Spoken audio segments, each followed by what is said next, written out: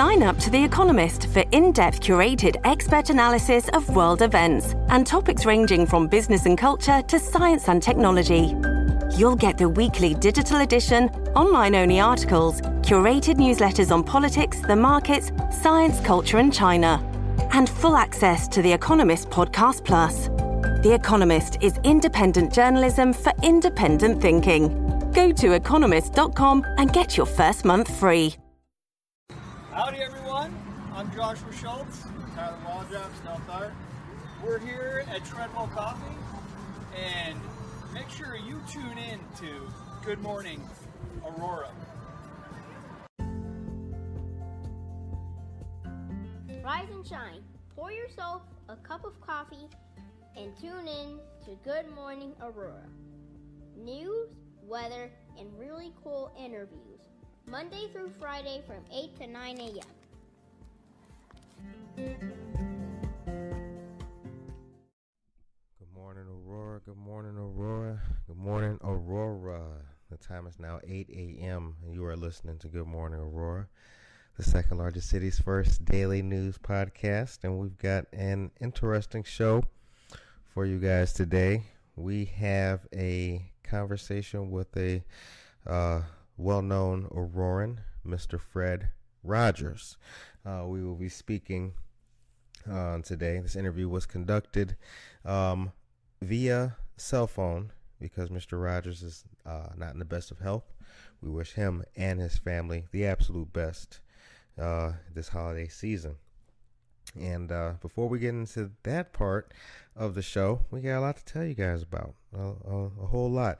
Holiday Hope drive-through groceries. That's taking place on Tuesday. It'll be from 9 to 11 a.m., serving 1,200 families for the holidays. So you can get groceries, and this is going to be in conjunction with Marie Wilkinson's Food Pantry and the Northern Illinois Food Bank, and, of course, the city of Aurora and our city leadership.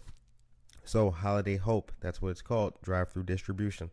That's taking place tomorrow. So, shout out to the city, doing it once again, and they have been since COVID, holding it down for the people. So thank you very much for that. All right, now continuing on, trains are the stars of the show this holiday season in downtown Aurora. Shout out to Aurora Downtown. For more information on everything that's going on in Aurora, specifically downtown area, go to auroradowntown.org. More than a handful of artists were hired for window displays. Local photographers and poets were also asked to submit work that can be seen online and in storefronts, and there's a lot of that going on. The Polar Express, Burlington Zephyr are among the themes that are taking place on the windows downtown. So shout out to Josh Schultz and Jen Ingram and so many great artists getting busy on the windows. Aurora Downtown partnered with SciTech Hands-On Museum on videos that explore train wheels and a Model A Ford. Mega shouts. Register your business by December 31st. In the age of COVID-19, the need for highly accurate communication and life safety data has never been more critical. With that in mind, the General Business Registration Ordinance requires all entities conducting business within city boundaries to register with the city of Aurora. By registering your business, you are contributing to the continued success and safety of your employees, patrons, and fellow businesses. The registration process is fast, easy, and free. We posted the website. Hit up the Facebook page for that. All right. So yesterday was a good day. Shout out to We Do It for the Kids. They had their toy drive taking place. That was a lot of fun for them right behind Dakari. So shout out, that was their 7th annual. So they've been getting busy for a while. So, much love to We Do It for the Kids. Okay. Rulin Food Service at 115 Oak Avenue in Aurora is still going strong with their initiative they've been doing. They've been delivering meals to healthcare workers. Feeding the front line is what it's been called. Really good food at Rulin Food Service. So shout out to Rulin, and shout out to all of the healthcare personnel and our first responders. And with that in mind, I know that you probably seen the the first local healthcare worker to receive the COVID-19 vaccine was a nurse at Rush Copley. So shout out to Rush Copley, shout out to the nurse, and yeah, that's how we doing it, man. You know, breaking it for Aurora, baby. Breaking it, baby. Get the news out there. That's right. All right. Civilian Review Board, CRB. The applications are online. The links have been posted. Please go check it out. The final date to submit is going to be tomorrow. Tomorrow is the last day, y'all. Tomorrow is the last day. All right. And want to give another big shout out to the city of Aurora and Chuck Nelson Day. Chuck Nelson Day proclamation that January 7th is Chuck Nelson Day, and Chuck Nelson Week is December 14th through the 18th, 2020. Chuck Nelson retired, and he was first the alderman for Ward 4, and then executive in a number of positions, assistant chief of staff for Mayor Wisner, and director of neighborhood standards and deputy mayor. Shout out to Chuck Nelson, great man. And the Chuck Nelson Development Services Center is located at 78 South Broadway, I believe. And yeah, that's his building now. Very cool. Awesome. Chuck Nelson's a great man, and he will be missed from the day-to-day minutia of city government. He was the man. Great man to learn from. All right. Because you know what? It's not minutia. It's not minutia. If you really care, like if you sink your teeth into it, man, it's not minutia. Nothing is minutia when you like it. Nothing is minutia and helping people is not minutia. It's not minutia at all. There's minutia involved in it, but it's not minutia. If you dig it, it's not minutia. It's fun. But we waxed a little bit right there, and we don't typically do that. Anyway, want to give shouts out to our most recent subscriber, Jamie, and I think we have a couple other subscribers as well, so we'll be shouting you guys out too. And subscribe to the YouTube page. So much more stuff is coming. Check us out on Twitter. Gotta get the tweets up, but yeah, check us out on Twitter, Facebook, Shouts, Instagram, you know what it is. And the second largest city's first daily news podcast is going to keep the news coming for you. And also, we've got another great interview with a local friend, with a local roundabout friend. We'll be shouting that out. And all you small businesses, keep it up, keep up the good work. And that is it for the news. Good morning. Good morning. Good to see you, my brother. Likewise. Good to see you. Yeah. Good to be here. Yes. So we're going to talk a lot. We're going to go through a lot of detail about prairie grass selections and all kinds of Aurora-based stuff as well. But for the listeners and for the viewers and those who don't know who you are, let us know who you are, where you're from. My name is Nelson. I've actually grown up in Aurora my whole life. I was born in Copley in the east side before it was moved over to the other part of Aurora. Okay. But I went to Aurora Christian my whole life. I was there for 13 and a half years, and then I went to West for a semester. But basically, I've been a citizen of the west side. Most of my family's been on the east side, and I moved away for 3 years to Michigan. I worked on an organic farm and learned different types of organic techniques and how to grow asparagus and how to make blonde asparagus. Interesting. Blonde asparagus? Yeah, when you take away the light and the sunlight, it can't make actually, wow, I'm blinking out right now. Chlorophyll, and so you get like a creamier, softer asparagus, but you also yield a lot less. So it's the price goes up, but you get less of it. Interesting. Blonde asparagus. Yes. If anybody ever hits me up for Jeopardy, I'm gonna know the answer. Lifeline, call your boy. Blonde asparagus. That's the answer. Growing up, what impact did your mom have in your life? She had a really strong impact because I grew up with her mostly. My dad worked almost all day, every day at a factory at General Mills. So my mom had a boutique here in Aurora. So I would watch her work with her hands all day, go home, garden, make dinner, do different things all day long, nonstop. So I mean, she would wake me up, get me ready for school, get my brothers and sisters ready for school, take us to school, come back home, and she would fix our beds, clean the house, get everything in order, pick us up, come back home, and she just was nonstop woman of hard work. And yeah. She owned a boutique? She owned a boutique called Karina's Boutique here in Aurora. She had it for about 7 years, and she liked it. Very cool. She let it go just to be with us because she realized she was there 50 hours a week and maybe 20 hours relaxing at home.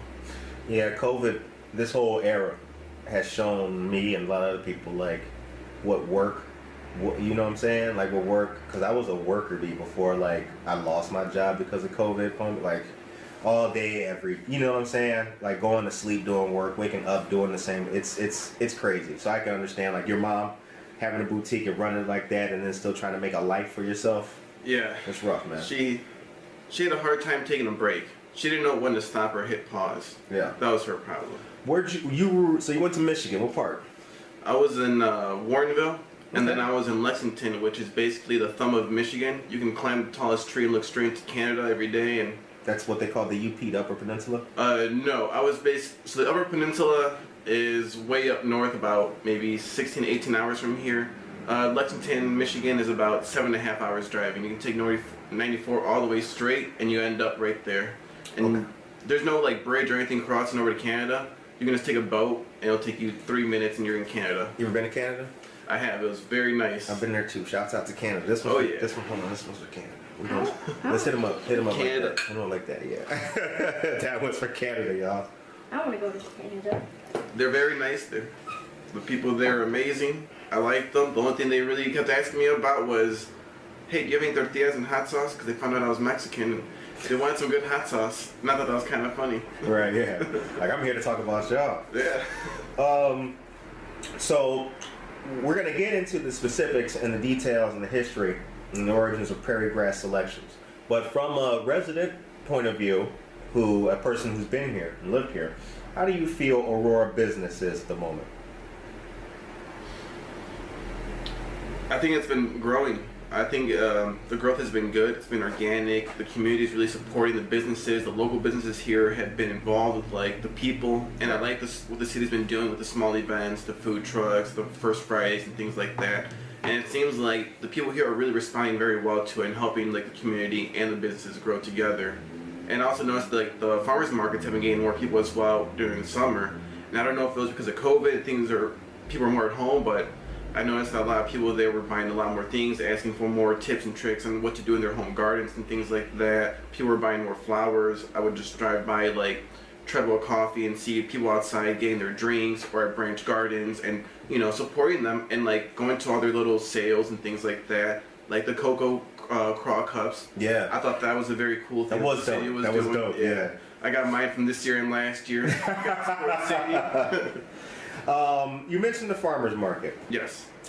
I was shocked to find out, just a couple months ago, I was shocked to find out that Aurora, our farmers market, is the oldest in the state. Really? I didn't know that until like I looked it up. Aurora, Illinois farmers market is the oldest in the state. And there was a reduction due to COVID. But back when it was going on, you still saw crowds, socially distanced and all that. Yes. You're a grower.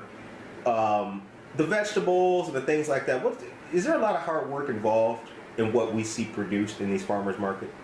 The prep work that goes into like organizing the whole farm in the beginning is where a lot of the work goes in, and then harvesting.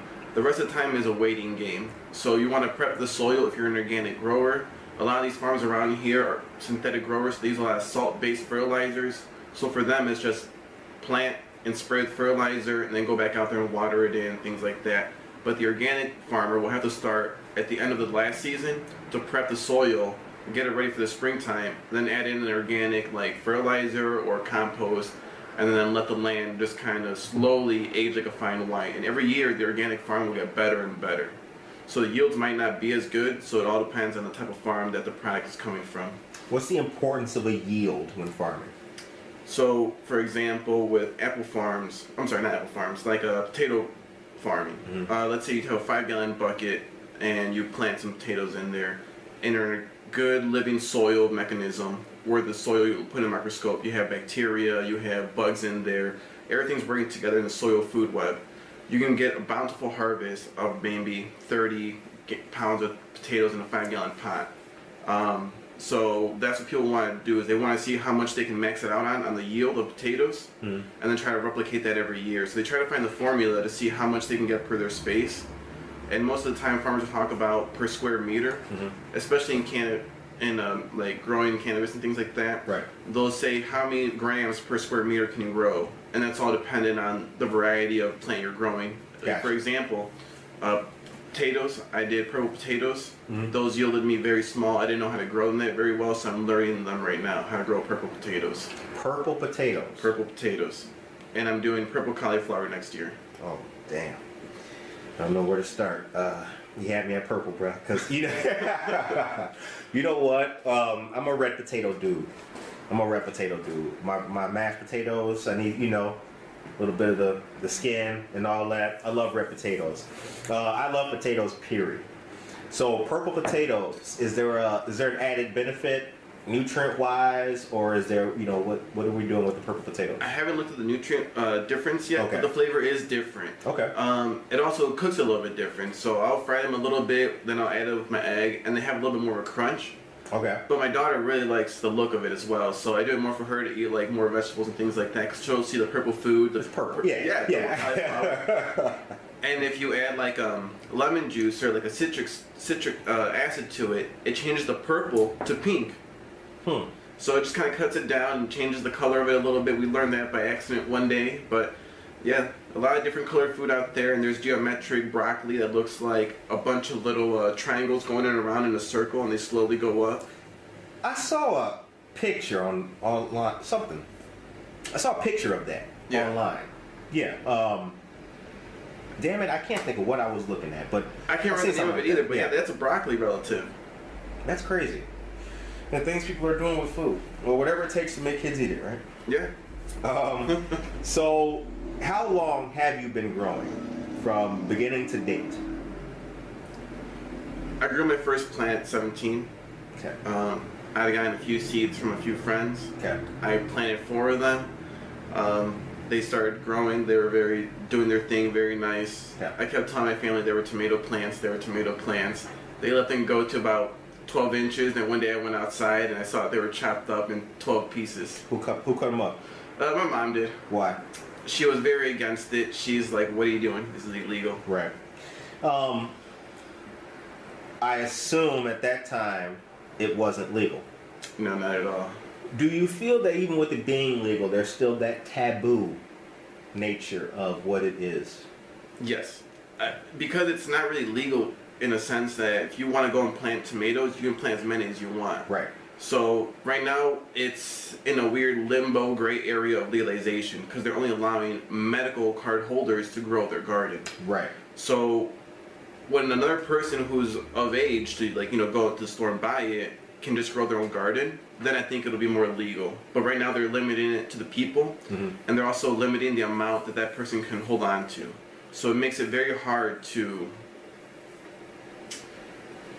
work within the legal system to not get in trouble. So that's what we're trying to help people with, so they don't go over their plant number, or if they're not able to produce enough medicine for themselves, if we can have another gardener supply them with the right amount, because it is a weird legal system right now, because it's in the favor of the dispensaries, it's in the favor of the medical dispensaries and the recreational shops right now, as opposed to the individual. Yes.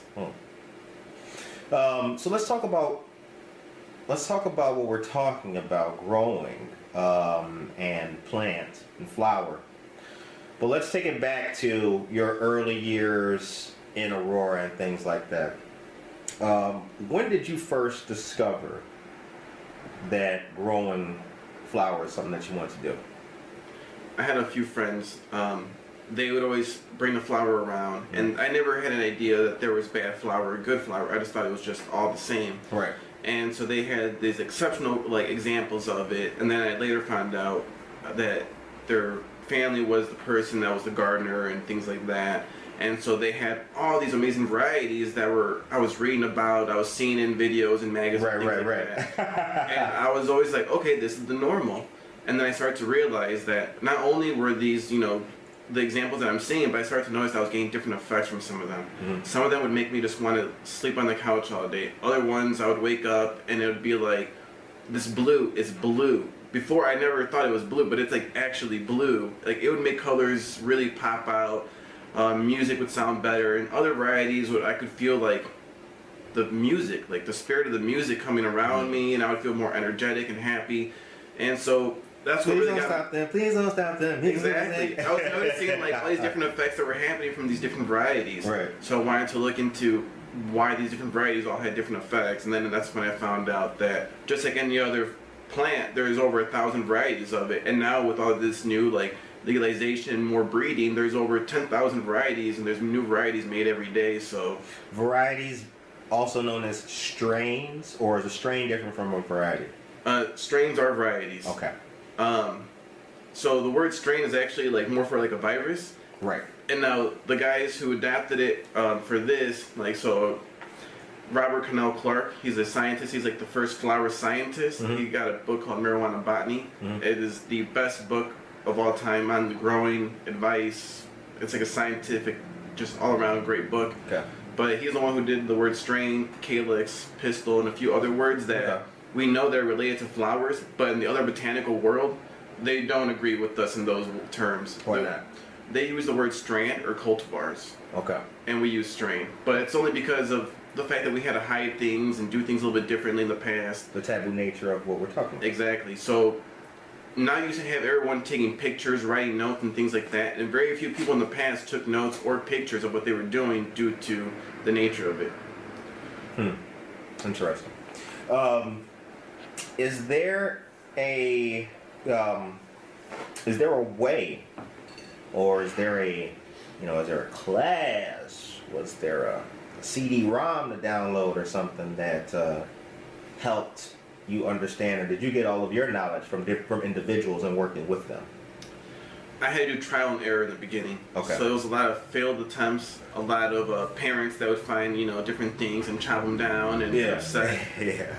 One day your parents walk into your room and they're like, what's that smell? And they try to open your closet and they can't because there's 5 blocks on it. Yeah. And then they bust it open and they take it all down. Comment bill extra high. Like, what the hell? Yeah. Oh yeah, you're talking about an extra $40 a month one month and you're like, what is this? Right. You have any favorite strains? Man, my top 3 favorites are Headband, Cheese, and Bubba Kush. Headband, Cheese, and Bubba Kush. Yeah, they're not very popular no more, but those are the 3 that got me really into wanting to grow my own, wanting to seek those out. And then I found the people responsible for the Bubba and the Headband, and the Cheese is from England, so that one's a little bit harder to trace back to the original people, but Okay. I was able to acquire it through the right circles, and it came through a verified source that it was the cheese, and once it was grown out, I was like, this is the cheese. Very cool. Now let's talk prairie grass selections. Yes. Prairie grass selections. What is prairie grass selections? We're basically just a small group of gardeners. We just want to assist people that are having a hard time or about to set up their grow or have questions or just don't know where to go about getting genetics or what they really want.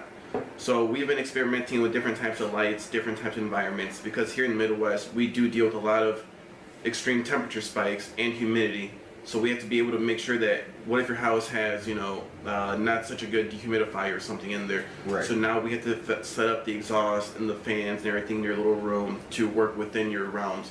Or for example, like I was explaining earlier, we do have a person who's in a wheelchair, so we set up their little garden so that way they can roll in there and they can tend to their 5 plants, and they're on a little table and everything like that, and their lights are set up on a little levee so they can control it with a string, and if they ever need any assistance, we just go over there and help them, and we help them like dry it and harvest, and we supply them with like good trimming scissors so that way it's easier for them to get in there with the leaves and trim it all up nicely.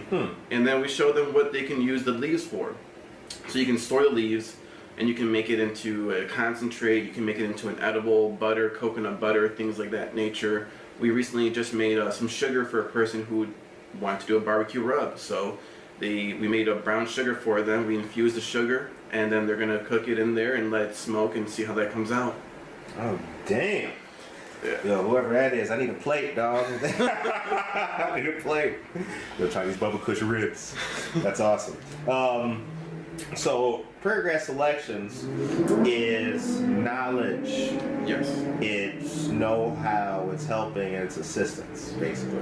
Yeah, we want to help people get the best results without breaking the bank. Okay. If you go into a grow shop, they're going to want to sell you the most top-end equipment, the most top-end environment, and it's great. All that is going to give you great success, but if you could get the same results with spending maybe a fifth of that, why not do that? And so the people the clients that you guys deal with and everything, are they people who have their card? Yes. Or do they not? Okay. And if they don't have their card, we point them in the right directions to get a medical card. Right. So that way they can grow their garden legally. Because we're not trying to get anyone to like go over the legal plant count. Of course. We have one lady, our lady Drew. She just has 5 plants. That's all she has. She doesn't flower them or nothing. And when people need a new plant, she gives them a plant for their garden. And then from that plant, we teach them how to clone, or so that way they can keep the circle if they want that variety, or we give them new varieties every time. So we'll supply them with the clones as much as they want, because we're always going to have extra plants that we're not going to need. Or when we're trimming our plants, we're throwing away all these limbs and branches and stems that could be turned into a plant for someone else. So we started seeing that we were wasting a lot of valuable material, and we started to look out for the people who needed plants, but now we're trying to find the plants that work for people and their needs. We have one person who is going through cancer. They're in a lot of pain, so right now we just started some pure indica seeds for them. We gave them to 2 other growers because they didn't have any plants in their garden. They're basically going to grow it and then donate half of the medicine to this person so they could turn it into a concentrate for themselves, because they themselves are not in a place to be able to grow physically. Right. So even though they have the card, they physically can't. So that's another flaw that the system has right now, is you have these medical patients that cannot have someone else grow it for them in their house. So we Why have not? that's the law doesn't let you have a caretaker for your garden, and they put that out there because they don't want people stacking caretaker cards. So in Michigan, for example, I can grow 12 plants with my medical card, and then I can be a caretaker for 5 other people, giving me 72 plants total. Okay. So that's what they don't want people to have. They don't want people to start having a lot of plants, because these dispensaries, they keep lobbying to not let the home grows be allowed, because they know it's going to cut into their profits. Look at what we're talking about, right? Right? It is insane. Look at what we're talking about. I mean, I don't want to show my age, but if you would have told me in my high school days that this was going to be the level of discussion that we're having about, the stickiest of the icky, I never would have thought, right? They're cutting into their profit. They don't want you to have too much. Crazy. It is really crazy. Look how the industry has expanded and grown since. Because legalization is not that old. No, you have to look at Colorado as the first example. Right. And they had a big migration of all the best growers, plant breeders. Everybody went there, and it was a great, great hub. I got to go to Amsterdam right at the end of its golden era, and I got to witness that firsthand too, as it was dying away. But I got to see that in Colorado, how everyone migrated over there, and the best of the best. And then as soon as all these other states started legalizing, they were all selling out to the biggest buyer and things like that. So I saw people sign up for like $12 million contracts to be the growers and the breeders for these companies. And it was amazing how you're talking about, like, these guys only made like $30,000 a year growing their pot, like at the most, and now they're getting these $12 million contracts for 5 years. Crazy. There was a company here, I won't say their name, in Illinois. They were approaching a few other gardeners that I know, and they offered them these really good deals. They're like, look, you'll be a millionaire in 5 years. And these sounded great. And then they had a lawyer look over the contract, things like that. And in the contract, they wanted a genetic material transfer, basically saying, whatever you bring in here will always be ours. You can never use that again. And they wanted all their genetic stock, all their seed stock, all their clones. So it's very hard now to find old material that's verified, because everyone's jumping on these new varieties like the cookies, the sherbet, the gelatos, things like that. Everybody wants the dessert varieties. But finding the old building blocks is becoming harder and harder. People are just doing polyhybrids over polyhybrids over polyhybrids. Some people said this would happen. I go back to looking at, I'm a reader. I go back and look at some of the opinion pieces in different places. Some of the people who would write into like the LA Times opinion piece about legalizing out there, or I can't think of the name of Colorado's Star. I can't think of the name of Colorado's paper, but certain places were like, this is going to kill the home grower, things like that. Now it's taking its mutated form into big business and stuff like that. Seems like it's actually happening. Yeah, they're buying out all these small growers that have put their heart and soul into it, and then once they get everything they can out of them, they kick them to the side. So with this contract that they gave these people that I know, and they said in 5 years you'll be a millionaire, they were going to get basically $1 million paid to them within 5 years, broken down. So if they don't spend any money, they would be a millionaire. But obviously that's not realistic. Yeah. And I was like, this is a terrible contract. And this company is one of the bigger companies now, and they've been able to venture off into other states. Did this company, we'll dance around the name. Did this company recently open up another location in Naperville? No. Okay. No. It is not that. Okay, you know what we're talking about, yes. though. Boy, you woke as hell up. I gotta stay on top of it. Right. I gotta do my best to counter what they're doing. I feel you. No, I feel you. How do you feel when you see these dispensaries opening up and things like that? Oh, and I got a story for you. But how do you feel about that? Honestly, it makes me a little upset because these guys are lobbying to like stop everyone else from enjoying the flowers themselves any way they want, and they're getting they're getting everything they want basically, and they're excluding the consumer. And that's what I don't like about it. Like in the old days when you had all these mom and pop growers, if the consumer didn't like the variety that they were growing, they simply wouldn't grow it again because they wouldn't move. And now you're taking that relationship away, and you can't even see the example of the flowers you're consuming at these shops. It comes in a jar or in a package. I've never gotten anything from a dispensary here in Illinois. A friend of mine showed me an example, and I showed him, like, look, that's mold on the inside. Mm-hmm. And he didn't believe me. I pulled out my microscope, and I was like, look, mold, mold, and mold. I've thrown away pounds and pounds of flowers because I saw that it had contaminants in it. Right. So that's one thing that these shops in the beginning were not doing. They were just packaging it up. Quality control. Yeah, they were only testing for the number of THC. They weren't testing for what bad stuff was hidden inside the plant. They only wanted to show you the good stuff in it. Right. So there's the joint that's on Lake Street, crossing the North Aurora Police Department. Bear Life. That's the one. Yeah. This isn't a diss about the, I don't know, but two of my friends now have been like, you know, we rolling, kicking it, whatever. Yo, I'm stopped by this place real quick. It's never real quick. There's a line. It is the most chaotic thing I've ever seen in my life. And, you know, I've never been inside this joint. I'll wait outside. They go, they come back, and I'm looking at the prices, okay? Doing the math, like the price of an eighth, and then what you paying at Verilife. A quad, then what you paying at Verilife. The prices are astounding sometimes, and they're never uniform.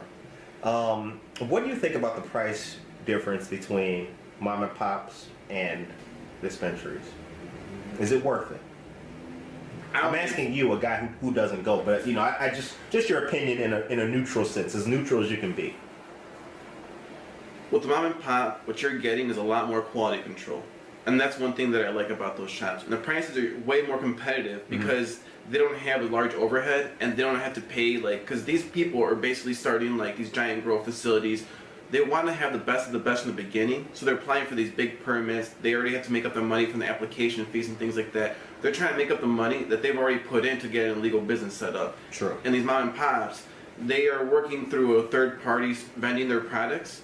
So what I'm looking for with like other states that still allowed like the medical program with like the home grows is, for example, there's a guy called Crazy Composer in Maine. He supplies probably some of the nicest flowers I've ever seen. So when I was going to Maine, I would look for his flowers and things like that because I know the quality coming from this grower. Or if I go to another place, I look for Melting Pot Farms, or just you kind of have to know the farmer to get that kind of an idea. And with these new grow facilities, you see where they're coming from. But it's hard to look at these huge rows of grow and look at everything and say it's going to be good. You're going to have a lot of B grade, C grade flowers in there being sold as A+ grade, and then you're going to end up paying like $75 an eighth, $80 an eighth, taxes and things like that. Versus mom and pop, you might be paying $40 an eighth and get something that hasn't been handled as much. So you gain a lot more of the impact, like an intact flower right there. You get all the resin heads, and some of these facilities, they have machine trimmers. So they're tumbling the flowers through a machine and it slowly trims off all the leaves. But as you're doing that, you're taking away all the medicinal effects of it. All the resin is getting smeared, broken off, and things like that. And now they're starting to see that, okay, people don't want to see that, so they're bringing in hand trimmers. Now the next step is for them to start drying it better and curing it properly, because some of them are drying them too fast, or they're too slow, or they don't cure it as well. They're getting better at growing, but at the scale they're doing it at, I don't think they're ever going to be able to compete with the mom and pops when it comes to quality control. The mom and pop growers see everything in their hand, in face, and they're telling you, this is what I grew, versus if you go to these shops, you get a bud tender who feels very cocky because they're working at this dispensary, and they're like, yeah, this is great flowers, man. This is the best mimosa we've ever seen. They don't know because they can't open the container or the jar. If you go to another state where the mom and pop shops are at, they'll open up a nice mason jar for you. You can stick your nose in there. They'll grab chopsticks, pull out the flower, put it underneath the magnifying glass, and you can inspect it yourself and look at it, appreciate it for what it is. The looks, the aroma, everything coming out of the jar. Like, it's a whole different experience. What do you think the future has in store? Speculate. What do you think the future has in store for the industry?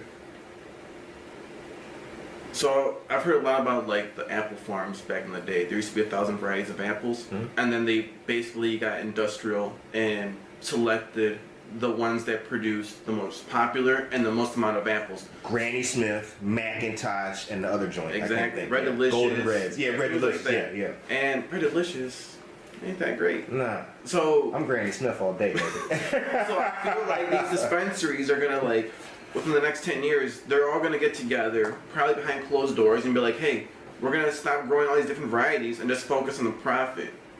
And they're gonna pick the ones that they make the most money off of, the ones that sell the most, and only strictly grow those. And every once in a while, they'll bring in new flavors and things like that. But I think it's the quantity of flavors and varieties is really gonna start to go down as these big dispensaries start to pop up, because they're gonna start taking away the home grow ability and make it all up to them to supply you. So I feel like they're gonna take away the varieties of it in the next coming up years. But then if you look at craft beers, for example, there was only so many varieties a couple of years ago, and then it got popular. It was like a renaissance with the craft breweries and things like that. So hopefully, after people get tired of all this dispensary like weed, they start to realize, you know what, I can grow something better myself. Right. I can do something that looks better, feels better, and also when they go to like inhale it, they know what they're inhaling. They're not, oh, well, this time they did a recall on this batch, and I didn't know because they didn't announce it. Batches get recalled? All the time. Really? So you go to get like some flowers in California, they do a recall because they found out that they use a pesticide that they're not supposed to be using, or they found bacteria on there, or mold and things like that. And that happens a lot of times in the hash because they don't dry hash properly. So you're getting a lot of people that are taking these dabs of butter, wax, things like that, and if it's not done properly or dried properly, there's a lot of bad stuff in there. Or if they grew a bad flower and they want to hide it, they just turn it into a concentrate and sell it as a hash. Because you can't see the bad stuff that's in the flower in the hash, only the lab test. So you've done some traveling in the industry. Yes. So this will be a two-part question. Where have you been that has the best soil for the grower? Man, I actually have not seen these farms because I was never invited, but a buddy of mine actually, he did this by himself. He went a couple years ago, over a decade ago, all over the country, meeting with all these different growers that he had networked throughout the years, making relationships with, and grabbed soil from all their farms. And Kentucky has the best soil, hands down, he says, for growing flowers. He's like, if Kentucky legalizes it, they'll crush the market because their soil, their little terroir of the Smoky Mountains and everything like that makes such a perfect microclimate that it will just produce the country's best outstanding flowers. And Mendocino area in California has like a weird, like, similar microclimate of the mountains and everything like that. So there's like sweet spots. But the one in Kentucky, I know for a fact that this guy was bragging about the soil. He went over there and basically filled up his truck and started like taking the bacteria out of the soil to replicate it in his grow. Nice. And when you've done your traveling, where have you found with the best flower? California. California? Yeah. It was hands down Northern California. They had the best flavors, the best drying, the best curing. Like, they just knew how to store it, and some guys were pulling out examples that were 8 years old and opening up a package, and it looked like it was maybe from like the last harvest and done right. But like, no, this is 8 years old. He has a fridge that he keeps all these old examples that he likes to keep hold of. And damn. So I was seeing like Panama Red, which is something that I never got to see or try. And it doesn't look pretty. It doesn't look nice. It's not what you would be expecting at a dispensary. Most people would be like, I don't want to smoke that. Right. And you try it, and it's a completely different effect. It is very uplifting. I didn't realize it that I was slurring my speech from it, but it was very strong, and it was very ugly. Very strong, very ugly.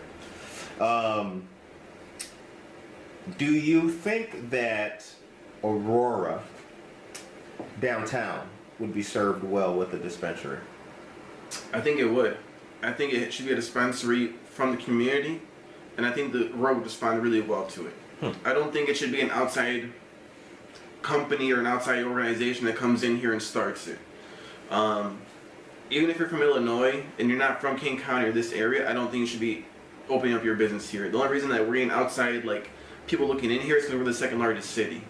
And they're tapping into the fact that the east side of Aurora has a lot of arrest records on it, so they know they're going to be getting all those like smokers and people that enjoy it. And that's one thing that I think is negative, is that these people are applying for social equity licenses and permits and things like that. And when I look at who these companies are, they have one minority in their group who had one arrest record in like the 70s for like half a joint, versus the other companies that come from families that were torn apart. Their brothers and sisters were arrested. They got to see them go to jail. They saw the police come to their house looking for them, and had a lot more traumatic experience. I think these are the people that would benefit the most. And I think if the community sees that they're giving back to them, it would be more. I think the community would respond a lot better to that.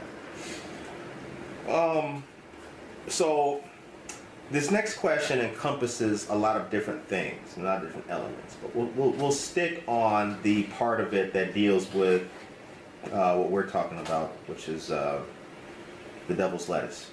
Has the war on drugs failed? I look at Oregon and I say yes. Okay. Oregon's leading the way in, with the legalization and decriminalization of small amounts of certain substances. So I think that is a big step forward. Okay. But I also think it's a big step backwards, because some of those substances are a lot harder, and yet the penalties for the devil's lettuce in some states is worse than ever before. Right. Like in California, it's legal, but if they catch you in certain counties with plants outside, they'll arrest you because it's not legal in that county. So right. It's very hard to see, like, it's winning, but it's very visibly winning the war on drugs. Drugs are winning. Yeah. There's a part of me that feels that like all of the opening of dispensaries and the yada yada beautiful, happy nature of it all, it seems hypocritical to me in a way.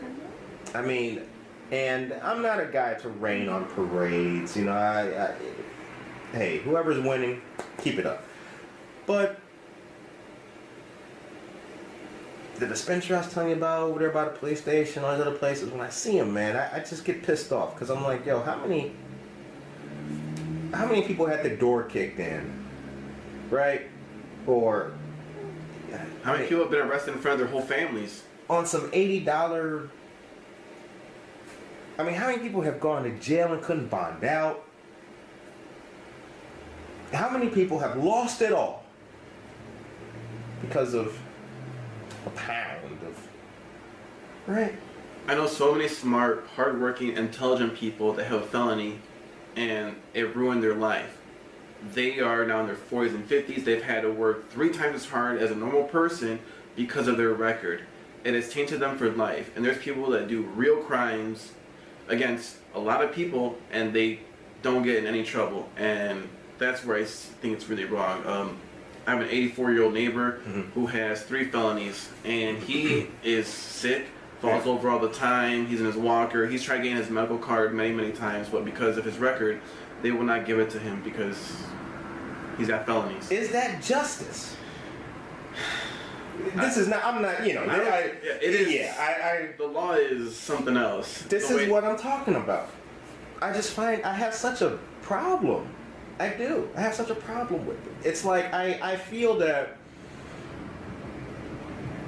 it just seems bad to me in a way. It does. It really just seems bad to me. It seems like no amount of all this pretty stuff and nice commercials and, you know, they got all that shit, nice packaging. Oh, yeah, and they got a little music when you walk in. None of that shit means anything. And it's not even. It doesn't. It's a terrible representation of the culture that came before it. Right. So when you look at like these stoner films like Cheech and Chong, you look at Snoop Dogg, the music, Cypress Hill, and things like that. Where do you see any of that in these new shops? Because these are the people that carried the torch that were getting like, you know, made fun of on the news stations. Like, oh, all these stoners were eating all the food and got munchies and stuff like that. Right. So you have the media making them look bad, and now you have the media selling like all these like, oh well, Seth Rogen just opened up his new line and it's called House and something, and you're right, he's selling it in like a minimalistic, beautiful package, and he just has 3 different varieties and things like that. I'm just like, that's not what this is about.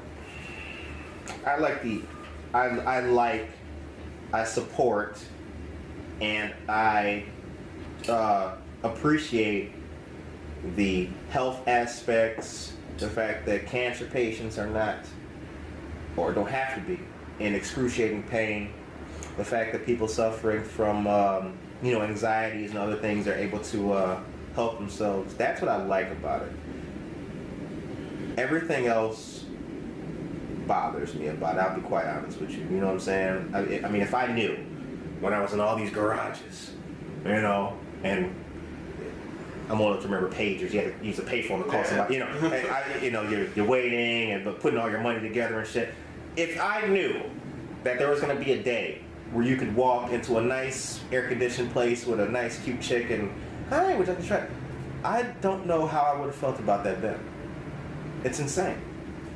It really is. So when I was in California, it was during the whole medical program still for legalization. So it was called the Prop 215 medical era.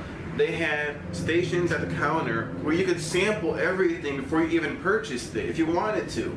And I was like, this is amazing. I love California. Right. And then I go to other states and I see it's now the same, which is why I think California was able to take it a step further in the varieties and the development of it, because people there were able to give them their feedback right away, like, oh, this isn't good. Oh, this is great. California, see, the thing that California also has, I've also been to Portland, Oregon. Okay. I've been all through Oregon. Shout out to Oregon. My sister's in Portland right now. Shout out to Oregon. I mean, who knows how many growers and professionals and people that have existed in those forested areas and all that, from Oregon to Portland, all, you know, the Pacific Northwest, all that. I mean, so they got like crop to choose from. Yeah. You know what I'm saying? It's like New York would rap. They always did better than Kentucky would have. You know, they ain't nobody really freestyling in Kentucky back in the 70s. So that's what California had, and I'm glad that they've had at least the forward thinking to like kind of put it in action. You know what I'm saying, and pave the way. Why did they pave the way, or was it Colorado? Colorado did it legally. Colorado legalized it. Alaska decriminalized an ounce of possession in the 70s before anyone else did, to get other people to move up there. Right. So Alaska also has got a lot of old school growers that have a lot of great genetic and seed stock, because they were able to live out in the middle of nowhere and no one was going to say anything to them, and grow their crops that finished before the frost. Amazing. Amazing. There's a story in my family. I won't share it because I can't like get too deep, but like there's a story in my family of an uncle of mine who I guess had the backyard like full of, you know, plants and was growing them, and the police came through there and tore it all down and did a scorched earth kind of thing. And I mean, this is back, you know, this would have been in the 70s. I was born in the 80s.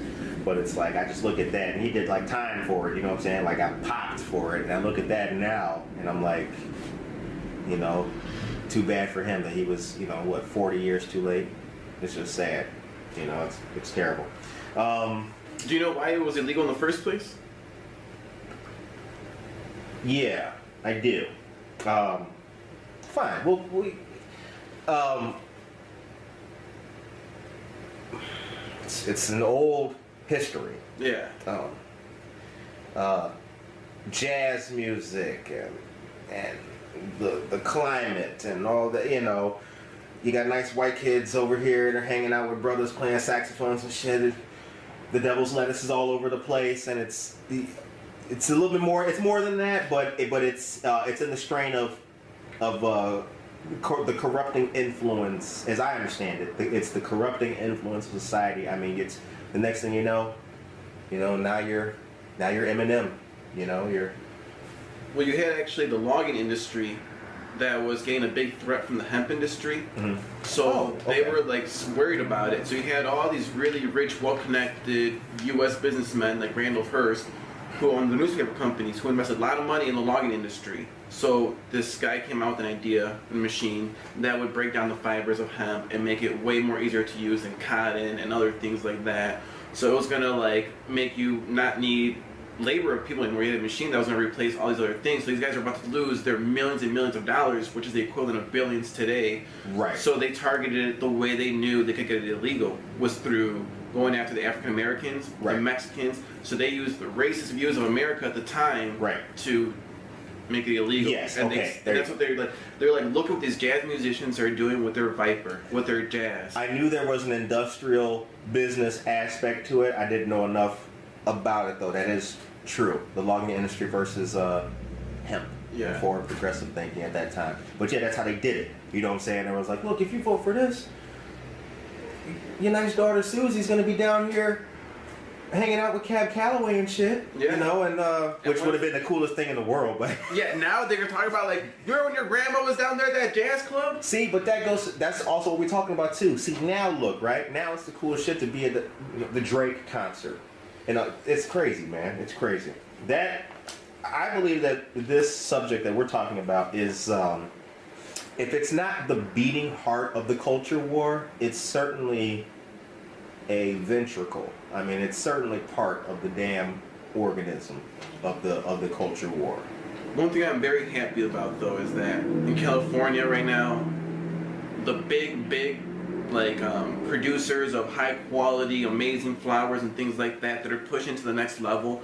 They're working off all these hippies that were able to get away with it because the laws were racist. Right. So now you have African Americans, you have Hispanics, you have a lot of Asian community members that before were always targeted by the police, but right now all the new hype varieties are coming from them. Right, yeah. So it's like, shout out to the black community, shout out to the Hispanic community, the Asian community out there. They gotta wait. Now you can spread your wings. Exactly. Like now you can get busy. They were always held back. Yeah. And so you look at what everybody wants. Everybody in California is looking for these Southeast Asian strains. They want these Middle Eastern varieties. They want these varieties from Africa.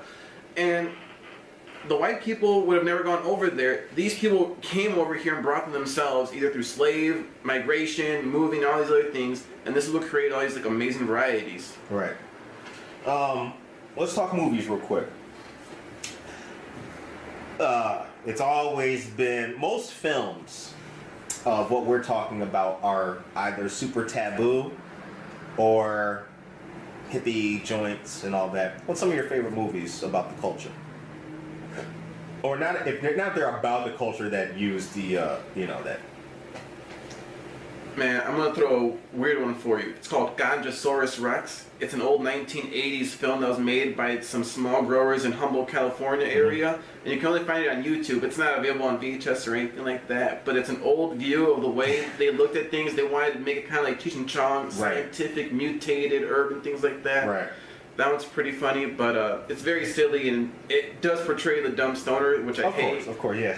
But it's very hard to find movies that don't portray that. Right. Let me see. One thing I really don't like is like when they show the and I get it, it's Hollywood, they're not growers. They make these grow setups in these films, like Pineapple Express, for example, and I look at the hydro setup they have in that big warehouse, they're underground. I remember it's that like, scene, that is so unrealistic. I'm like, why would they do that? I'm like, what are they doing? Like, they're gonna ruin their crop. Like, the whole setup is flawed. So you critiquing the movie, you're not even enjoying it. No, I'm like, I enjoy the story and everything like that, and I'm just like, man. What's a better movie? Half Baked or Friday?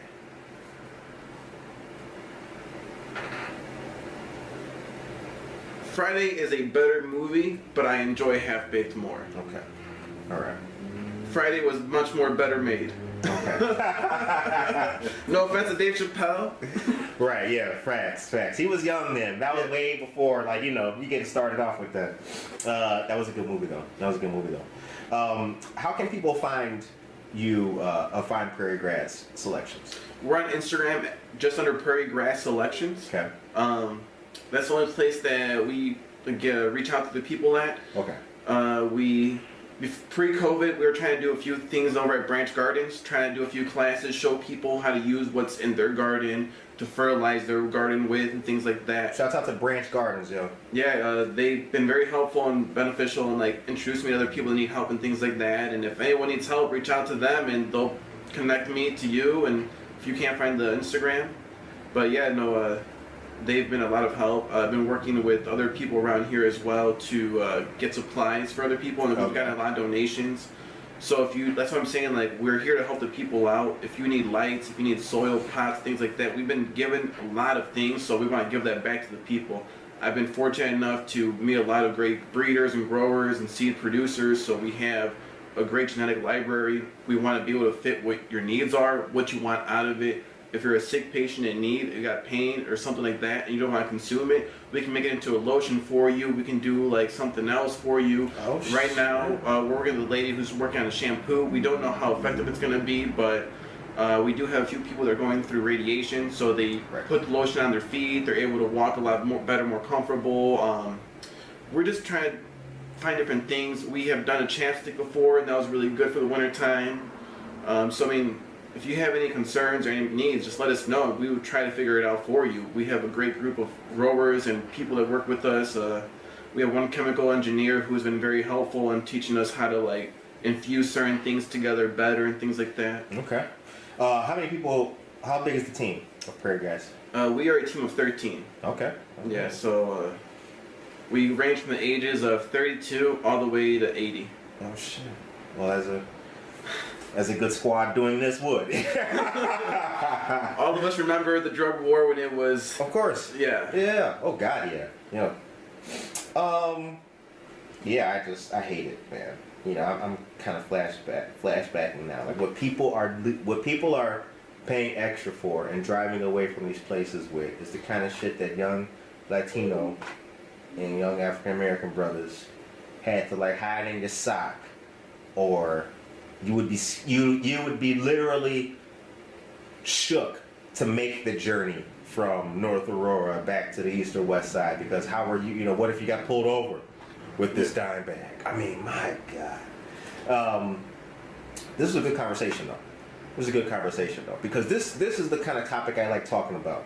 It's not something that's so black and white. There are health benefits. There are ways that people who may have considered it taboo can still take part and help themselves out.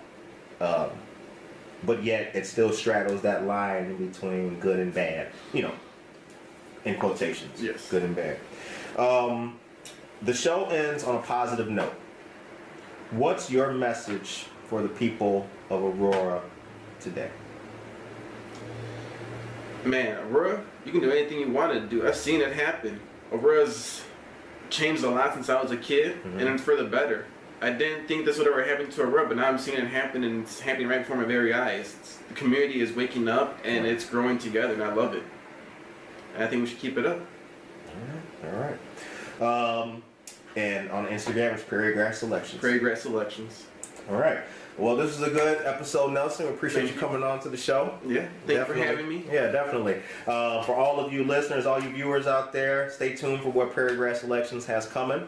And we hope that you guys all have a safe, positive, motivated, blessed, and